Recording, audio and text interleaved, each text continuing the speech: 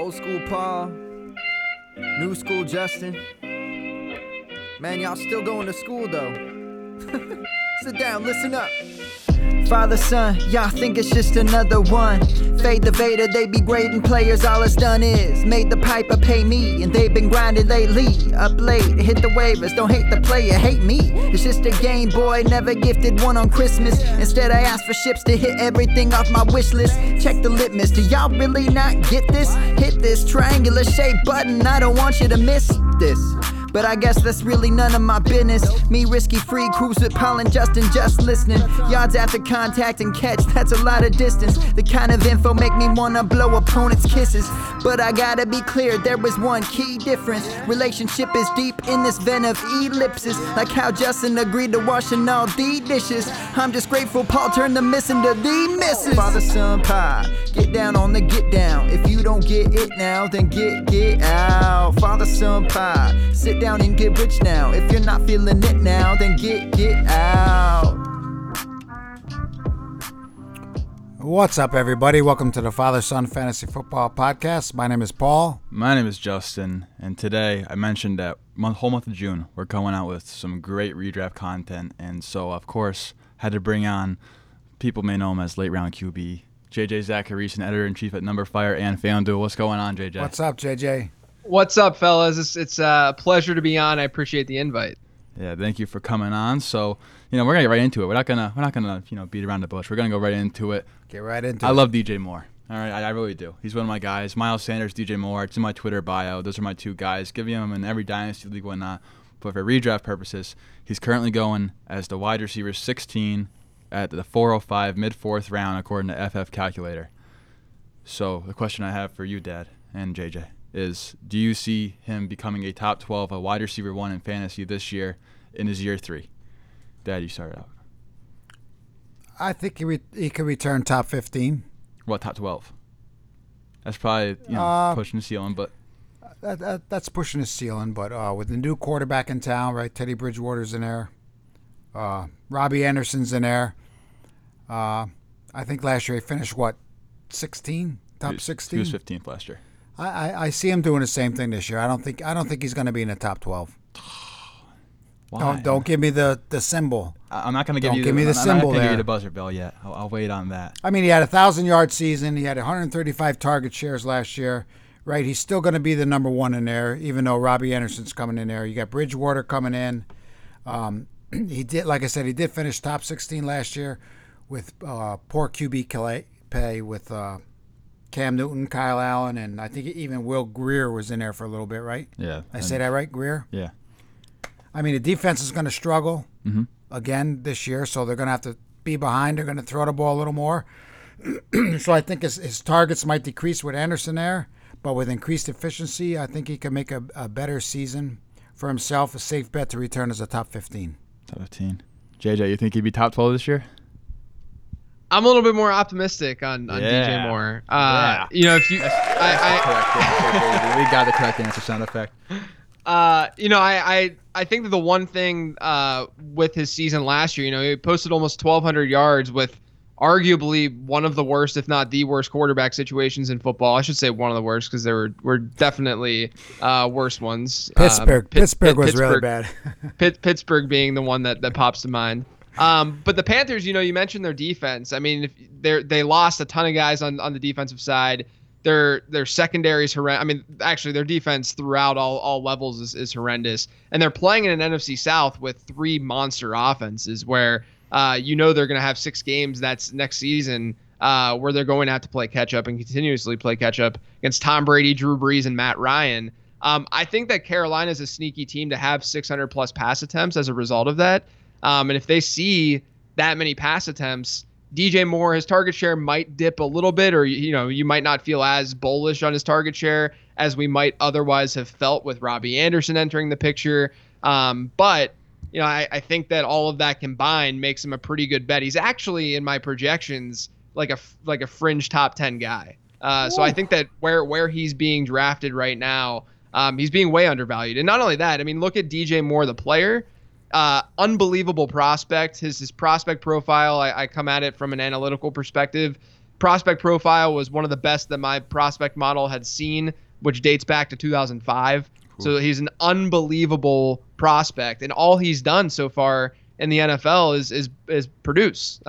Just given expectations. So I'm high on DJ Moore. I think he's a great value here at wide receiver 16. Oh, yeah. Wide receiver 16. You like to say free money. I got to get that clip in there. It's free money for sure. Money. You mentioned the NFC South, just negative game script, having the rookies all being defense. So they're like, typically you're not going to see a defense succeed having all rookies. Maybe it'll be fine, but you still got those quarterbacks in the NFC South who are going to light it up. Last season, 6th in contested catch rate because he had Kyle Allen throwing him the ball, which was 74th in catchable target rate, which is awful. Teddy Bridgewater, 2nd among all QBs last year in accuracy rating. I think Bridgewater is an immediate upgrade for that team also. Easily an immediate upgrade. For what they had. Perfect skill set match. You have all these yak receivers, and best yards after catch receiver in the league. For me, it's either DJ Moore or possibly Juju Smith-Schuster. Hopefully he bounces back this year. But everyone talks about Curtis Samuel and, buy low on him. He was 9th or 8th in air yards last year. Well, DJ Moore was 12th among all wide receivers in air yards last year. People forget that this guy, he was getting the air yards, just didn't really have to do with it. And per quantedge.com, he ran the slant route, the dig route, and the curl route the most. All had above 60% catch rate and over a 97 QBR from Kyle Allen. When you see Kyle Allen have above 90 QBR, something's got to be good happening on the other end, especially with the receiver. So DJ Moore, top 12 wide receiver, easily I can see it. Now, this is a redraft show, but JJ, I got a dynasty trade question for you. All right, let's hear it. Leonard Fournette and Cooper Kupp for DJ Moore. That's a little bit of an overpay for you, or you like DJ Moore? I think top 3 dynasty wide receiver. I'm very bullish on him. But you got to overpay to get these kind of guys. You think that's a fair price because Leonard Fournette's going in the trash can after this year? It's tough. I mean, like I would be. I'd probably side with the 2 over Moore, but I think that it's certainly close. Just because I think it depends on where your roster's at. Because I do think Fournette still has the opportunity to produce this year at least. So if you're in win now mode and you need just sort of that higher end RB2. And you need that production, I can understand because I think that there's definitely a chance that Cooper Kupp puts up comparable numbers to DJ Moore in the short term here. But I do think that DJ Moore, I'm with you. He's to me he's undervalued from a dynasty perspective because people are continuously putting guys like Devontae Adams and DeAndre Hopkins, et cetera, ahead of him, which I understand. But if you look at the numbers last year too, something that's really interesting. DJ Moore was essentially just as efficient as DeAndre Hopkins was. It's just that he didn't find the end zone as much.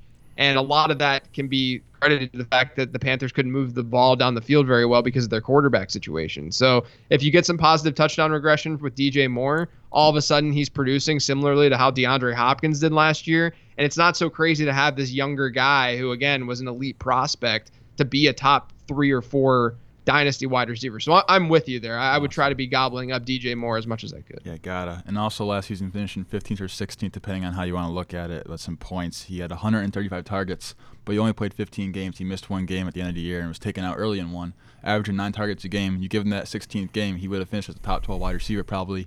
Granted, he catches 6 or 7 of those 9 targets from Mr. Kyle Allen. I mentioned Cooper Kupp. I don't know how I feel about him, but for redraft purposes, Cooper Kupp is currently going at the 303, early 3rd round in drafts. And obviously, we here at Father Son Fantasy Football, we love Bobby Forrest. Bobby Forrest is definitely the better value in this wide receiver corps, and I think he'll outscore Cooper Kupp this year. But last season, you saw Cooper Kupp's production kind of just die in the second half of the season. Some people credit it to their shift to 12 personnel and Tyler Higbee. Still had a career year though. He did. He was going off. I remember the game in Cincinnati. He had like 230 yards. I was going against him in fantasy that week. You look at the other team, he has 60 points. I'm like, okay, that's fun. I just lost this week. I'm going to go cry about this on Monday morning. But 12 personnel was a shift. Tyler Higbee got more involved. So I'm asking JJ, you think that with Brandon Cooks leaving, does it help alleviate some of the concerns of Tyler Higbee and then moving towards more 12 personnel? Or, how do you gauge Cooper Kupp's value this year, considering he's going as the wide receiver 9 in drafts? Yeah, this has been a big debate on fantasy Twitter, especially of late. If you look at what the Rams did last year, there's almost a very even split before and after their bye. And it was a clean split, too, because they had 8 games before their bye and 8 games after their bye. After their bye, there was a tremendous shift in 12 personnel, increase in usage. So we know that Sean McVay, when he was introduced to the league as head coach, he was running a lot of 11 personnel. It was like his thing, and it was opening lanes up a lot for that running back that running back corp and Todd Gurley in particular. And what happened was, if you look at them getting destroyed in the Super Bowl by New England exploited that. And then the front half of the season, we start to see the running game not be able to do a whole lot. And from a coaching perspective, they're saying, oh, we need to get those bigger bodies in line, and we need the 12 personnel. And what that does is it hurts a slot receiver naturally. Whenever you're throwing 2 tight ends on the field and 2 wide receivers, you need those guys to play on the outside more, and that's not Cooper Kupp's game. And so what we saw when they shifted to more 12 personnel, Cooper Kupp's snap share dropped by about 10%. We saw down the stretch last year, Robert Woods averaged 19 points per game in PPR formats. Cooper Kupp was averaging 12. Now, some of that might have to do with just variance. Some of that might have to do with the fact that Kupp was coming off that knee injury and maybe things got worse down the stretch. But I think it's really hard to not look at that shift and say that this impacted Cooper Kupp in some way, shape, or form. So to me, the question about Cooks in particular is really interesting to me, because Cooks doesn't play the same type of game that Cooper Kupp plays. Cooper Kupp plays 2/3 of his snaps from the slot. Brandon Cooks last year played 1/3 of his snaps from the slot. They're 2 totally different types of wide receivers. So I don't know if we can just assume that Kupp will get a significant bump in target share. I think instead we're going to be able to see Cooper Kupp maintain his season-long target share from last year a little bit easier, as opposed to getting this dramatic bump. And I'm with you guys. Bobby Forrest, as you were calling him, Bobby Trees, whatever you want to call him. I think that he straight up is going to outscore Cooper Kupp this year. And he's being had, 10 plus picks after Cooper Kupp. So I'm all about Robert Woods over Kupp. I think Kupp's a little bit overvalued and Woods is way undervalued. That's the answer, baby. We got the air horn action here. You have Late Round Podcast. Go check it out if you guys aren't listening, which you should be listening to. Nice little 20, 30-minute podcast max, and just a lot of information. But air horn has sound effect. You always got to have it. Always got to have it on. Dad, Cooper Kupp, what do you think about him this year? I agree with everything you guys are saying. When they bring that 2 tight ends sitting there, it might have hurt him a little bit. But last year he had 1,161 yards. I see him doing the same thing this year, because you're not going to double team Woods. You're not going to double team Kupp in that offense. And then when they throw that 2 tight ends in there, so I see him doing the same thing he did last year. Yeah, he's Jared Goff's still going to see guy. plenty of opportunities. Yeah. But Brandon Cooks is gone.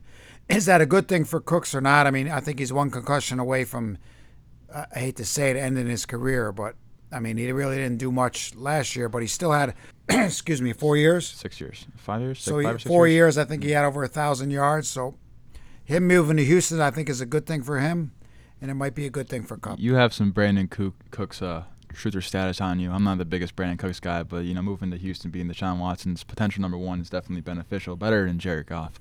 But Cooper Kupp, being Jared Goff's red zone man, 3rd in red zone receptions last year, 14th in hog rate, which measures targets per snap. So he does get the volume, but no slot play. I'm probably avoiding him, especially at that price tag. Give me Bobby Forrest a couple rounds later. Yeah. So we mentioned, Cooper Kupp, Bobby Forrest. You have a 3-round gap. It's way easier to decide between these two. Cooper Kupp, I'll pass on you. Give me someone like a running back, like maybe even Jonathan Taylor if you're going to feel spicy, early 3rd round. But later, when you get into the 5th round, you got tough decision here. You got Tyler Lockett and DK Metcalf. This is a tough decision. Which wide receiver do you prefer in redraft leagues, Dad, and who you take? And they're both going wide receiver 22 and 23 back to back, which makes it even harder. So Lockett or Metcalf, who do you got?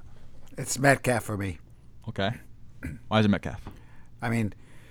Lockett last year caught 25 more passes than he did in 2018 with Baldwin retiring. Of course, somebody had to get them targets. So he surpassed 1,000 yards for the first time in his career.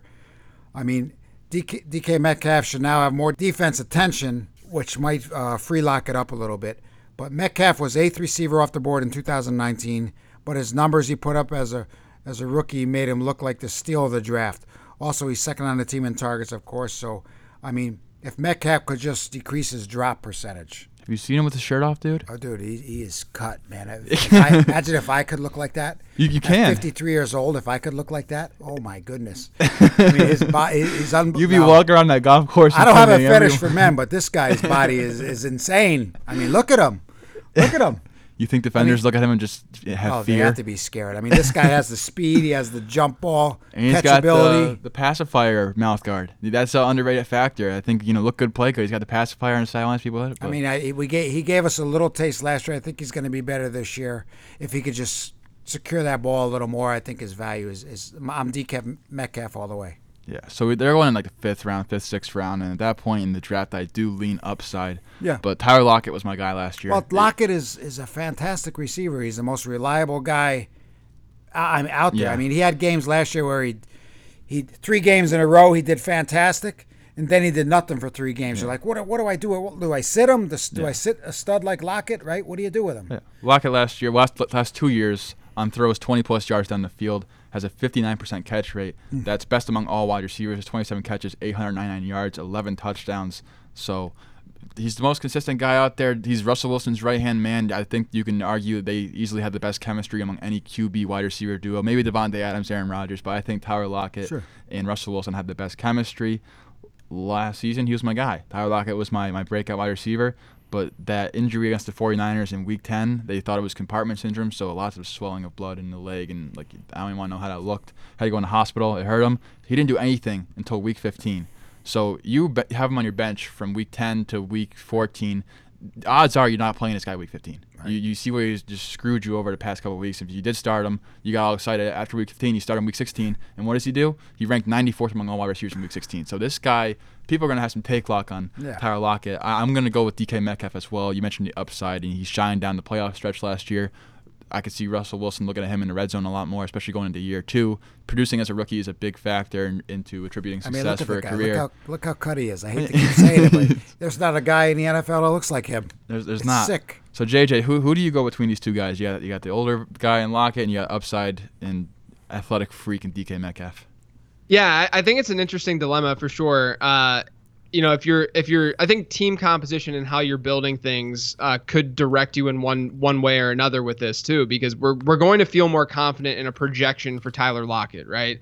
And that's why if you look at projections, whether I'm building them or whoever's building, if I'm looking at mine, Tyler Lockett looks a little bit better than DK Metcalf does. But I do think that if DK Metcalf is being drafted as your wide receiver 3 at this point in the draft, let's say. And if you're looking for upside, which I would argue you should be once you get to the 5th round of your draft, your opportunity cost isn't nearly as high there. I think it makes sense to go with Metcalf. It's not like their volume was all that different last season, especially considering Metcalf was a first-year guy. And Metcalf was seeing a lot of end zone targets as well, which is really helpful and more predictive than what you'll see from like a red zone target rate or anything like that. So I think that I would probably lean Metcalf as well. Just because I'm looking for upside in that area of the draft. But if I'm going with more of a running back heavy approach, if I kick things off with 3 or maybe even 4 running backs to start my draft, I can understand the argument to favor Lockett more because I do think he has more predictable production this season.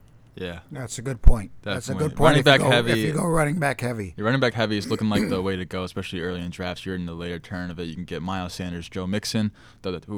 That's getting my mouth watering right there. I love you and Miles Sanders. Me and Miles Sanders. Your love for Miles Sanders is out of control right now. Well, I mean, everyone's is on Twitter. It's starting to catch up to the hype. JJ, you like Miles Sanders? You can't hate Miles Sanders, I don't think, but Miles Sanders. No, I got some Miles Sanders for you later in the show. Oh, yeah, I love it. Now, fantasy questions are always good, but we need some lifestyle questions too. So I'm gonna ask favorite snack food. Dad, you go first. We have your favorite snack food. If you're looking for something just to munch on, say you're watching some golf, like you like to watch golf. I don't know who likes to watch golf, but you like to watch golf. Tostito lime chips with salsa. Oh, that's a classic. Or a jalapeno chip. They have the jalapeno too. You can never go wrong with Tostitos lime chips. The salsa has to be good though. The hint of salsa lime has to have a little spice to it. It can't be that mild crap. Oh, yeah, if you're it has to mild be and you're eating spicy. like watery tomatoes. I'm not a fan of watery tomatoes. You got to have the nice little hint of lime. JJ, what about you? Favorite snack food? I like that take. I've become a big granola guy, like a granola and yogurt kind of guy. With some Greek yogurt and some honey in there. Ooh. And then if I want to go like more true snack food, I might indulge in some like Cheez-Its or something. Oh, nice. That's that's right there. That's him. That's the correct answer. This White kid cheddar will eat a Cheez-Its. box of Cheez-Its a night here. White cheddar Yeah. Cheez-Its. the superior kind of Cheez-It. That's the ultimate snack food. You got to get the white cheddar Cheez-Its. You just have to. If you're getting the regular ones, yeah, they're good, but the white cheddar Cheez-Its is definitely the way to go. My preferred snack among all snack foods. And there's some preferred tight end strategies among drafts. Some people will say, get one of the big three guys. Get yourself a nice little Kelsey Kittle, Ertz, Andrews this year. Or some people say, you know what, punt the position. You be like, Marquise Brown, you send that thing to the moon. Not Marquise Brown. Market King. Yeah, he's not in the league anymore from the Raiders.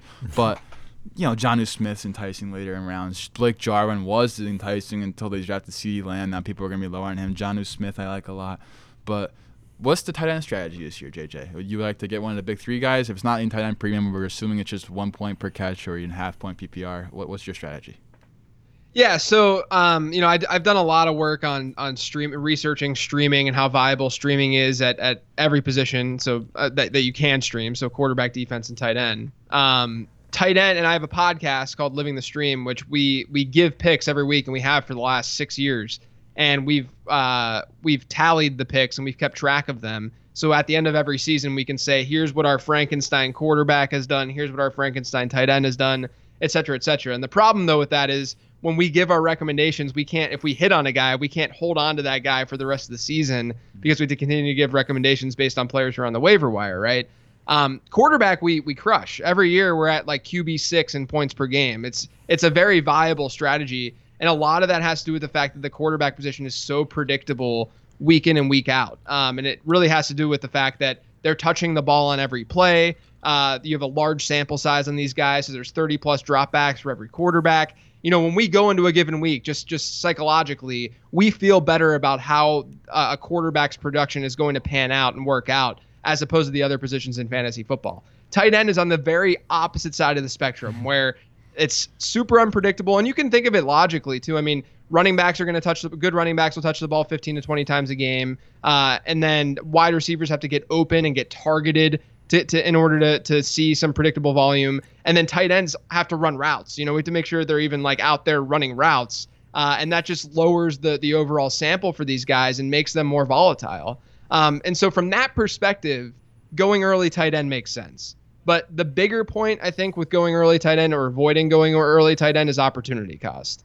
I've done some research, especially over the last couple of weeks, actually, and noted that the first 2.5 rounds of your fantasy drafts have by far the biggest opportunity cost, meaning if you're getting a tight end or a quarterback early, you're foregoing the opportunity of having a wide receiver or running back. And in the first 2.5 rounds of drafts, your hit rate at running back and wide receiver is so dramatically better than any other part of your draft that it's very, very important to get guys, because those are the league winners every year at those positions because they're higher in demand and they're more important.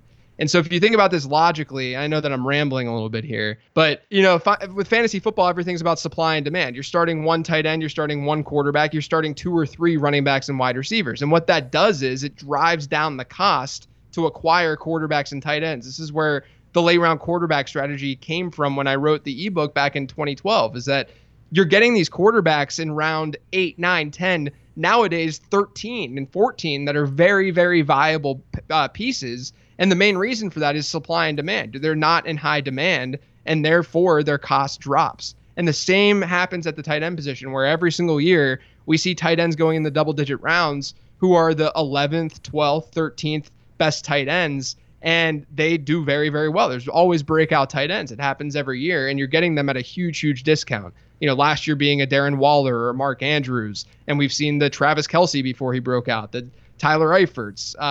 And really, we see historically those tight end, 10 to 12 outscore tight end 6 to 8 every single year. So you can go with an early round tight end approach, and you're going to outscore other teams in your league at the tight end position. Don't get me wrong. I'm not saying that you can match that necessarily by going with a late round tight end approach, but at what cost? And that cost is, if you're getting one in the second round, you're foregoing that opportunity of getting a true league winner at wide receiver and running back. And that's why I typically go with a late round tight end approach. Gotcha. Now, can you give us your favorite late round tight end this year? Yeah, I mean, I think there's a couple. I really like Mike Gesicki. Yeah. I think that, I generally, what I've found is that the uber athletic guys with opportunity, those are the guys that you just generally need to target. There's less of a formula there than there is in method there as there is with like running backs and wide receivers. But yeah, a Mike Gesicki. I like Hayden Hurst and the opportunity that's there as well in Atlanta. I mean, Dirk Cutter has been so pass heavy as Atlanta's offensive coordinator every single year, even dating back to when he was there in 2012 to 2014 or whatever it was. During every single year, he's ranked in the top 4 in neutral script pass to rush ratio. So they've just been incredibly pass heavy. It's going to happen again. And so as a result, you just have natural volume there, especially without the lack of depth chart that they have at wide receiver. Hayden Hurst is going to probably be the 3rd highest targeted player in that offense, and it's an offense that's going to throw the ball 600 plus times. It's just naturally you have to at least give Hayden Hurst somewhat of a look.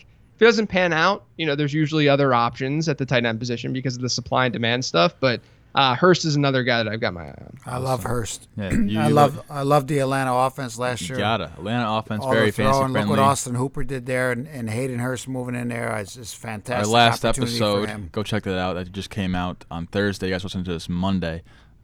Calvin Ridley, breakout Canada wide receiver. The volume's there, and you saw what he did both rookie and sophomore years. And I'm telling you, breakout season for Calvin Ridley.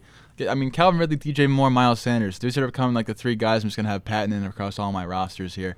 I love it. One guy I don't have a lot on my roster is James Conner. Love his story. I love the guy. Great guy. He's turned birthday. His birthday was like a couple days ago. I saw Juju.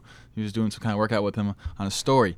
But James Conner coming into this year, he could be one of the best values in all of drafts. He's currently going in the 4th round as running back 21. Drafted after a lot of the guys when people are probably going to start looking towards wide receiver. I mean, they did draft Anthony McFarland, though. Anthony McFarland coming out of Maryland, someone I really like, and that's a great situation because we know that James Conner has not been the perfect picture of health, always getting hurt. And per Matt Kelly, according to their injury predictor thing that they've been working on, James Conner has the highest chance to get injured out of any other running back. More than Todd Gurley, more than Melvin Gordon. So it's a little bit of a concern when you draft James Conner. So say you do draft James Conner. I probably wouldn't, maybe depending on how far he falls. I think it's a must to get Anthony McFarland on your team. I mean, he's not a handcuff. He's like a handcuff plus. This guy, I mean, anything happens to James Conner, Anthony McFarland, I wouldn't be surprised to see a top 12 running back week. JJ, I think that you're pretty bullish on Anthony McFarland in year 1 from what I've been hearing. So shed some light on this Pittsburgh backfield, and what do you think about James Conner and Anthony McFarland? Yeah, this is a tough subject for me. I grew up in Pittsburgh, went to Pitt. I'm a big James Conner guy, just as a human, obviously. Yeah. But it's tough because I was never high on Conner as an NFL talent per se. I think that he's above average, but I don't think that he's necessarily spectacular in this game-changing running back. It's just the fact that they haven't had that much competition for him, and obviously he hasn't been able to stay healthy. And now they get Anthony McFarland, who is someone that they don't have in that backfield in terms of talent. McFarland, a speedy guy, which they haven't had speed in the backfield in a while. Benny Snell's not fast? No. yeah, right, exactly. Snell. Yeah. No. So they get a speedy guy in the backfield now, and he's someone who should be able to catch passes. I do have some concern about what he can do in terms of being a true workhorse because he wasn't that in college. He was splitting the backfield in college. But I do think that he's a really good late round dart throw. Just considering he's not going to be on anyone's radar really in redraft. Even in Dynasty, I got him in a Superflex Dynasty draft in the late 3rd round the other day. Sheesh. And it's just gotten to the point. He just kept falling and falling and falling. That's awesome. And it's gotten to the point where I think that he's just severely undervalued. And I think at the very least, what we're going to see is James Conner, I think, is a strong value right now because we've seen him have top 5 upside. We know the offensive line is strong. Ben Roethlisberger coming back. They should be a top 10-ish offense. So obviously there's a lot of upside to James Conner, especially at this ADP. But at the same time, I think that they're going to use Anthony McFarland a little bit in that backfield to be the perfect change of pace for James Conner. And then on top of that, he has the pass catching upside too. And man, I'm very, very excited about his speed in that offense because they have not had that at all the last few years. Yeah, I mean, James Conner, 63rd percentile speed score. You have Anthony McFarland, 85th percentile speed score. Definitely lightning and thunder you can possibly see here. Benny Snell's going to be staying on the bench because, I mean, between the tackles, Pollard, not really a big fan. Jalen Samuels, you can move him around the formation, do whatever you want, but there are rumors that he may get cut from the roster. So if that happens, it's even more wheels up for Anthony McFarland. James Conner, you like him this year? He only played in 10 games last year. The Steelers' offense was terrible. I don't think you can go by that. You said Benny Snell and Samuels. They did show promise when they were filling in for Conner, but they don't have near the athletic ability that McFarland comes in. I mean, McFarland is definitely a guy you got to keep an eye on, especially if Conner goes down. So I think if you're drafting Conner, you definitely got to draft McFarland as the backup. So Big Ben is going to be 38, right? So if you're selecting Conner in the first few rounds, it's definitely a risk. But I think he could finish as a back-end running back 1 in 2020. Ooh, so that's bold. If you take Conner, I think you got to make sure that you grab Farland later on. I think McFarland's one of the best late-round running back dart throws we've like seen. Like JJ said, he can catch out of the backfield. I mean, so I think it's a good asset for him. The other two guys, they're not even going to be in the picture, I don't think. Like one of them will be cut. Benny Snell might stay around, but I don't think he has the athleticism as a McFarland has. So no.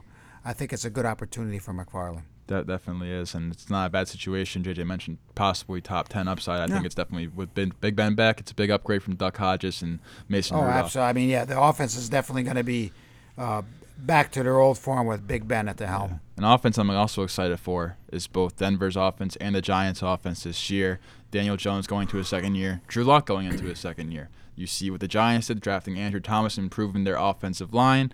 What did John Elway do? He basically just said, you know what, we're going all in. We're going to draft Jerry Jeudy. We're going to draft Albert O. We're going to draft KJ Hamler. All the weapons and bring in Melvin Gordon.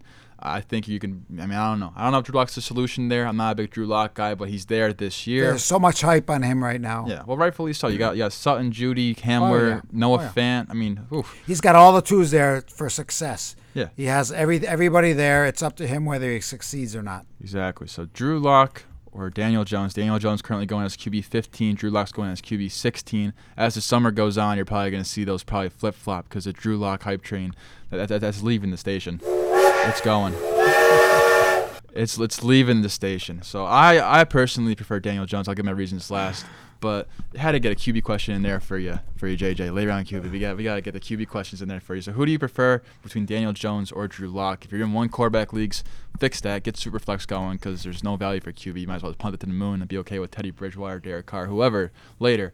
But if you're taking a QB in this range, who do you prefer? And you're flexing the Giants thing that that you're hoping. I'm trying to get JJ to take Daniel Jones. Yeah, I would have taken Daniel Jones regardless. Don't you worry. Not a correct answer. Only correct answers from JJ today. You see that? The bottom line with quarterbacks is I want rushing production because we want that cheat code in fantasy football. Daniel Jones averaged about 7 more yards per game on the ground than Drew Lock did this past year. And again, if we're talking redraft in particular, Drew Lock is going to be working with some inexperienced pass catchers. We can say there's a lot of talent there, and I agree. I mean, you have Jeudy, who's my wide receiver 2 in this class. KJ Hamler, who I think is going to be a better real-life player than fantasy player, who can stretch the field. Obviously, Noah Fant there. Albert O they draft. But that's a lot of inexperience for this year one experiment, if you will, of Drew Lock being the starter from the start.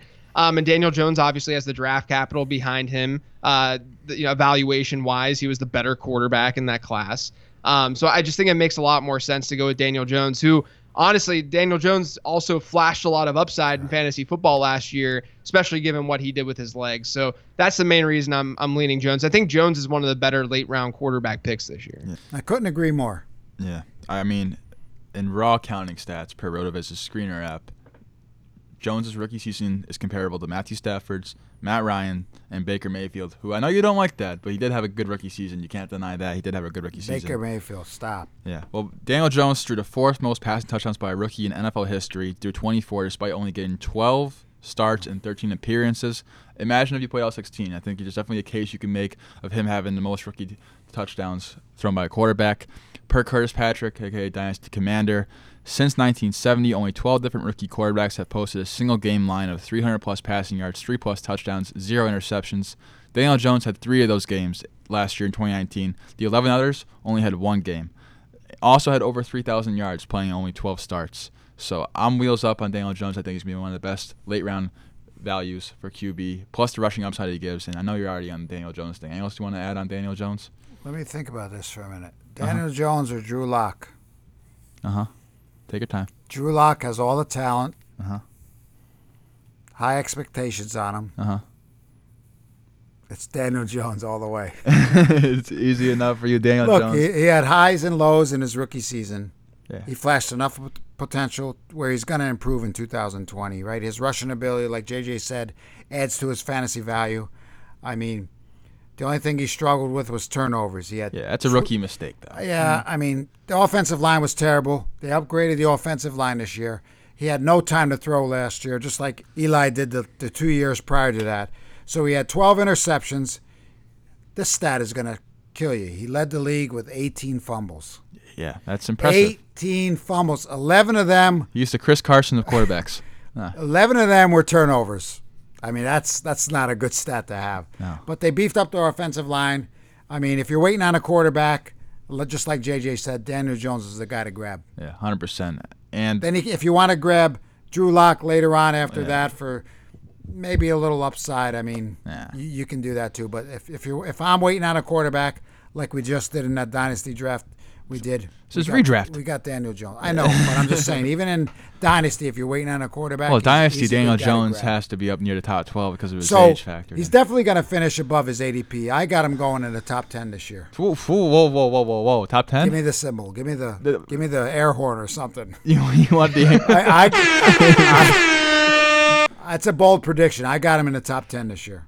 Wow, we're going to have some debates about I'm that. a Giant fan too, so I mean, you got to take that into consideration. People also forget Saquon wasn't healthy last year. Well, That's yeah. a great pass catching option out of the backfield. Sterling Shepard wasn't healthy last year. Golden Tate wasn't healthy last year. You got those guys coming back healthy. Evan Ingram coming Darius back healthy. Slayton's gonna be great this year. It's arguable. Like they have pretty good weapons too. So I mean, hey, Darius Slayton's second year emergence may happen. The biggest thing the Giants did was take care of the offensive line a little bit this year. They took care of that and a little bit on defense, so it's only going to help Daniel Jones out. Big Daniel Jones guy. You weren't happy when they I'm picked a him Giant last fan. year. What do you want me?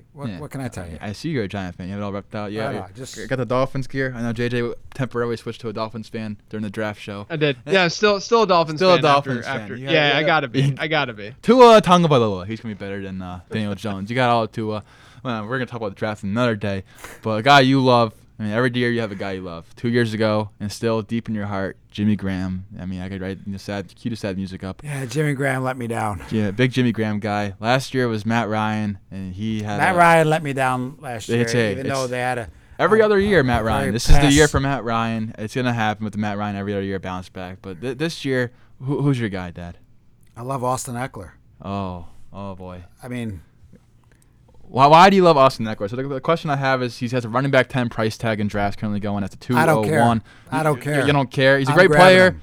I don't care. You're just taking him? look what he did when Gordon was holding out. Yeah. He just gave you a little sample four games. size of what he can do. Uh-huh. Rushing a ball, out of the backfield, catching a ball.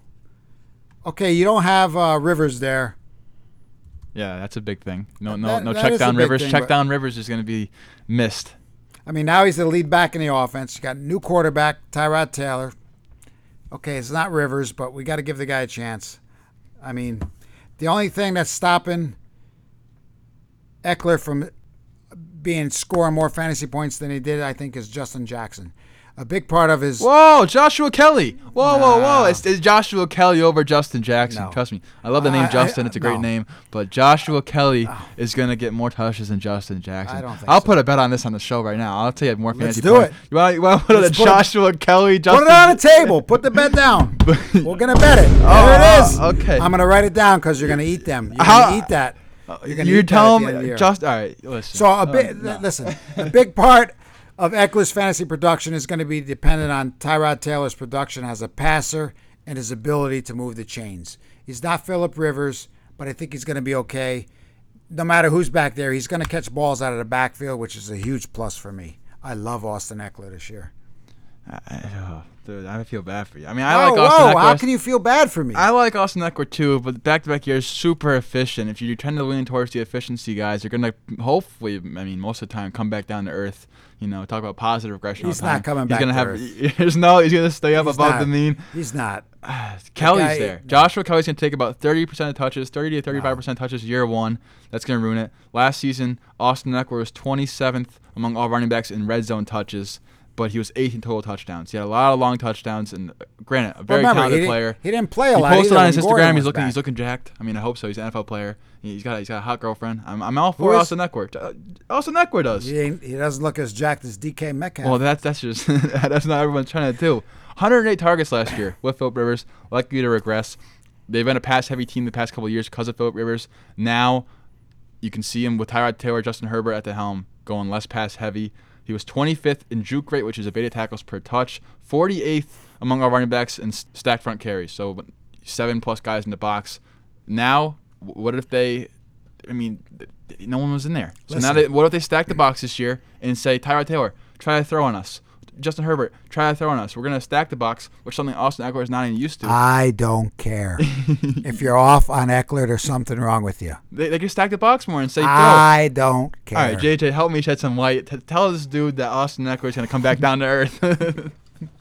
I'm probably lower than most on Austin Eckler this year. Give him the boo symbol or whatever. I disagree though. I mean, that was for me. He did that for me. So here's my thing with Eckler. I love him as a player. I think he's the type of running back I fall for. In terms of just liking the talent and liking the fit in the NFL, in today's NFL especially. So I understand why they would pay him as opposed to paying a guy like Melvin Gordon. But with Austin Eckler, there's a lot working against him this season as opposed to last year. And I think that the fantasy community as a whole hasn't necessarily put it all together and necessarily thought that through so much. And what I mean by that, here are some of the things. So basically, he's saying I didn't think it through. Is what he's saying. That's what he's saying. No, look, I get the argument for Eckler, and I think that it's super valid. The thing that I am worried about with Eckler is Rivers, number one. In 6 of his last 9 years, Philip Rivers' last 9 seasons, the Chargers have ranked in the top 6 in running back target share 6 different times, or 6 of the 9 seasons. And then they've ranked the top 3 5 times. So they're consistently targeting the running back position. Now, some of that has to do with personnel. Personnel dictates a lot of those types of metrics. Don't get me wrong. But at the same time, there's a lot to Rivers doing that too. And we've already seen Frank Reich talk about that in Indianapolis with Philip Rivers targeting guys like Nyheim Hines in that offense. So I think there's going to be a little bit of a setback in terms of target share to the running back position in that offense. But then on top of that, they should be a more run-heavy team with whoever they throw under center there. The Chargers over the last 3 years, 2 of the last 3 years, they've been top 5 in neutral script pass-to-run ratio. The one year they weren't a pass-heavy team over the last 3 years was when they won all those games and they were actually good. They were 18th in the league. And I don't think they're going to be that good of a football team necessarily, given their quarterback situation. There's touchdown regression coming for Austin Eckler, especially through the air. But the one thing that I think isn't talked about enough with Eckler, there's Josh Kelly too, who's a downhill, bigger bodied guy who could steal goal line work. But the one thing that I don't think people talk about enough is his yards per target rate that he had last season. It was over 9 yards. It was a number that is not repeatable at all in any way, shape, or form. Among 50 target plus running backs last year, 50 plus target running backs last year, Austin Eckler had over a yard better than the number 2 guy, which was Dalvin Cook in yards per target. And it's just not something that generally remains the same year over year. Guys with that high of a yards per target rate generally regress by almost 2 full yards the following season. So I'm just worried for a lot of those reasons with Eckler. I think that he's more of a high floor pick. I think that he can return investment fairly easily just because of his involvement in the offense, and he should see a career high in rush attempts this year, I think. But the problem is if I'm drafting in the first 2 rounds, I'm shooting for more upside. I want a guy in a good offense who has a real chance to be a workhorse, and I don't know if that's going to happen with Austin Eckler. That's fair enough. Austin Eckler, he's going to die, dude. He's going to fall down the roster. You're going to draft him in the 2nd round. You hear the Kill Bill signer going on right now. You're going to draft him, and your roster's going to go right to the Right down the I don't drain. even hear what you're saying. Doesn't matter. You don't got to hear what I'm saying. What That's the- your roster. And you got Justin Eckler in the second round, going right down the drain. Did you just give me the toilet flush? I did give you the toilet flush. You and your Austin Eckler love You it. just gave me the toilet flush, dude. It's not. You know, Austin Eckler. I mean, we're gonna differ on this one. We'll make a lot of That's Austin okay. Eckler bets here. That's okay. That's why you don't have to. We don't have to agree on everything. That's why I'm glad you're in my leagues. That would be a boring show. I'm glad you're in my leagues, in my home leagues, because then I have to know that you're gonna take these crappy leave 'em players. for me. Oh, you're gonna leave them. Leave for 'em you, for me. And you're gonna help me win a championship. Leave Your 'em for picks, me. I'm gonna pick right behind you. I'm gonna be confident. You're gonna mess That'd it be up. even better. Yeah, it would be even better. But before we get JJ out of here, before we just keep arguing for the next 60 minutes or whatever, I need a bold prediction / who's going to be a league winner this year. What do you got for us? Yeah, I mean, I mentioned that I have a Miles Sanders take for the end of the show here. yeah. I think Miles Sanders is this year's Dalvin Cook.